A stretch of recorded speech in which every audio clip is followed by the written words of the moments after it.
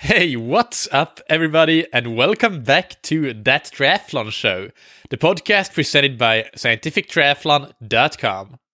I'm your host, Michael, and this episode is Beginner Tip 15, where I'll talk about the 7 best investments beginner triathletes should make. I encourage you to listen to Beginner Tip 13 as well, alongside this one. That was about the worst investments that you can make. And in general, before any sort of investment in triathlon that you do, reference it against these 2 episodes. And if you're investing in something other than these best investments before you've ticked each of them off the list, then you're not really doing yourself any favors when it comes to maximizing how fast you can improve. Alright, so let's start with number 1, swimming lessons. Unless you're a swimmer, it is likely that this is an area where you have a lot of improvements to make by learning the right technique, learning the right way to train, and all sorts of things. Getting video analysis so that you can see yourself swimming and actually see from outside what it looks like, because that's something that is incredibly difficult to do without getting video analysis.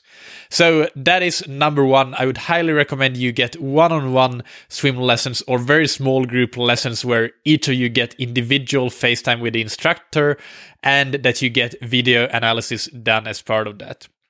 Number 2 is getting a triathlon coach.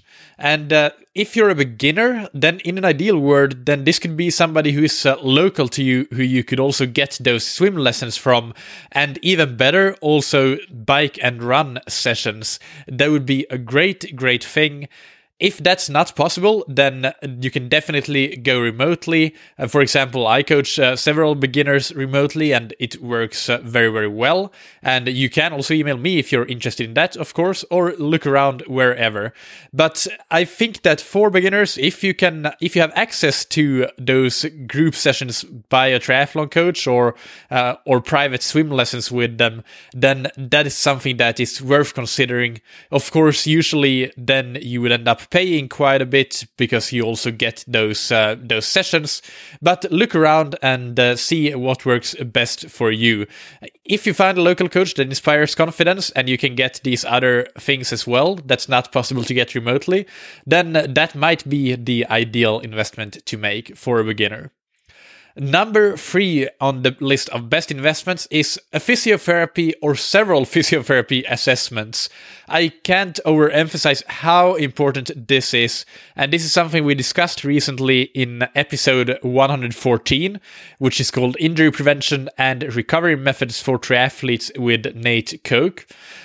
Getting an assessment, even if you're not injured, that will help raise flags if there are any areas like lack of mobility or flexibility, or just areas that are very tight, areas of fascia that you need to release from your muscles to not have problems pop up later. Those sorts of things are all things that it's worth going to see a physio at least one time, but ideally a couple of times, and get some sort of routine, because let's face it, I think that nobody would go to such an assessment and they would say, you're perfectly fine, you can just go on and get training.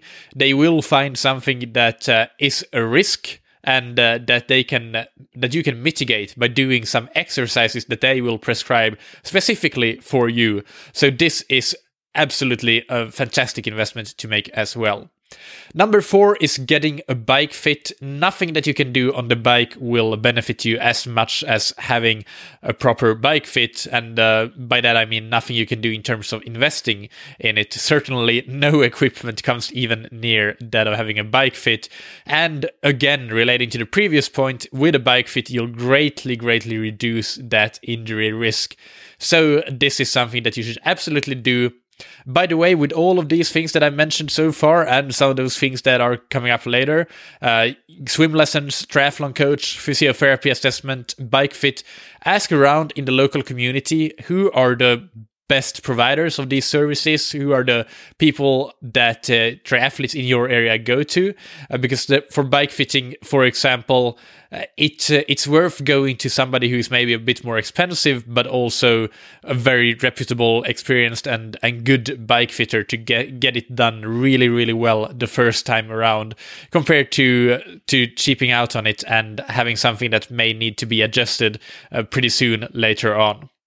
Number 5 is to get some sort of membership to get access to group training, whether it's a triathlon club with sessions that you can join, a master swim club, all those sorts of things. Even if it's just a free thing, such as joining your local cycling club for their Sunday coffee rides, that counts, and that's not even an investment of anything other than your time. And actually, an interview that I did just yesterday, it won't be released by the time that you hear this, probably, but it will come up later in a few weeks, with 2 age groupers, Jordan and Jesse. They, and especially Jesse, uses this a lot, like to get motivation, to get the social aspect from training, and to get to learn the sport much more quickly by joining all sorts of sessions that have group sessions. So whether it's a swim club, going with the cycling club for their rides, and doing track sessions together. But I think for beginners, all of these things, motivation, staying motivated, getting the social aspect, so not feeling that it's just a drag and you're out there on your own and doing these things, and obviously learning and improving so much quicker by getting tips from others, not just your coach or your coach and the swim instructor or whatever you have in your support group, but even other members that are experienced and that welcome you to these sessions and give you a few pointers here and there. That adds up in the long run and will make you so much faster, so much more quickly. Next, number 6 is very relevant for a lot of athletes. If you are busy, you have a busy schedule, a limited time to train, anything that buys you more time to train or buys you time to train at all in the first place is a great investment. I talked a little bit about this in previous episodes, I believe.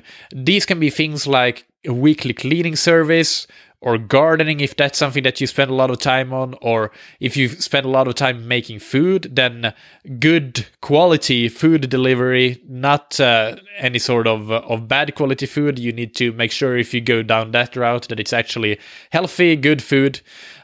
Investment, it's an investment in your health and in your lifestyle, because getting these services done for you, that will buy you some time that you can spend training, and that is invaluable. You can't put a price on that, really. So I would highly encourage you to do that if you find that one of your main barriers to training, to get started, even to get motivated, is that you don't really have the time. So yeah, anything that buys you more time to train is a very important investment. Finally, number 7 on this list is a GPS watch like a Garmin. And this can be very useful when you get started with a coach and you get some training zones. He or she will tell you that you should only run this fast for your easy runs, but then you have this track interval and then you should run this fast, etc. You don't need to buy anything fancy. You can usually find very good options secondhand for very cheaply, or even on sites like Wiggle, Amazon. They tend to have these campaigns where you can find good watches for really bargain prices. So a GPS watch is very valuable to keep you in check when you should go easy, and to make sure you go hard enough when you should go hard. I think that it's super useful, but I also want to emphasize that it's number 7 on this list for a reason. These other things that I mentioned are more important than getting that Garmin. And so this is a common thread here, actually, that I want to elaborate a little bit on. The Garmin is the only piece of stuff, the only physical thing on this list. The other things are services or one-off things, like, or even intangibles like joining a group for training.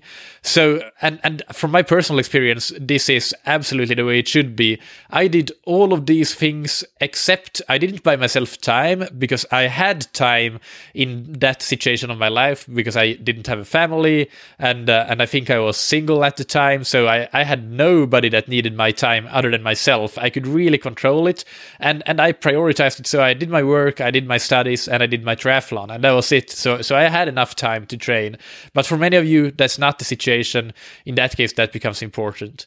And all the other things I did, I got the swim lessons, I got a triathlon coach, I got swim lessons locally, one-on-one, a triathlon coach remotely, I got physiotherapy, I came into it with a running injury, so I had very regular physiotherapy, I got a bike fit, and I didn't have much. Yeah, I joined a cycling club, so I did group training with a cycling club, and that's it. Yeah, a GPS watch I also got. So I got it all, and I think that's something that I really attribute how quickly I managed to improve to. That I did the right investments, and I didn't waste my money on crap like gear stuff to put on my bike that may make me look nice and aerodynamic, but that in the long run doesn't have much of an impact on how I'm going to improve as an athlete. And I would say that even though this is a beginner tip, I would keep this list the exact same way also for intermediate and advanced athletes if you're listening in. And I think that a lot of you are, because I've seen the download numbers. So I think that all these things still apply. This is the order that it should go. These are the big value, the high leverage points of investments that you can make.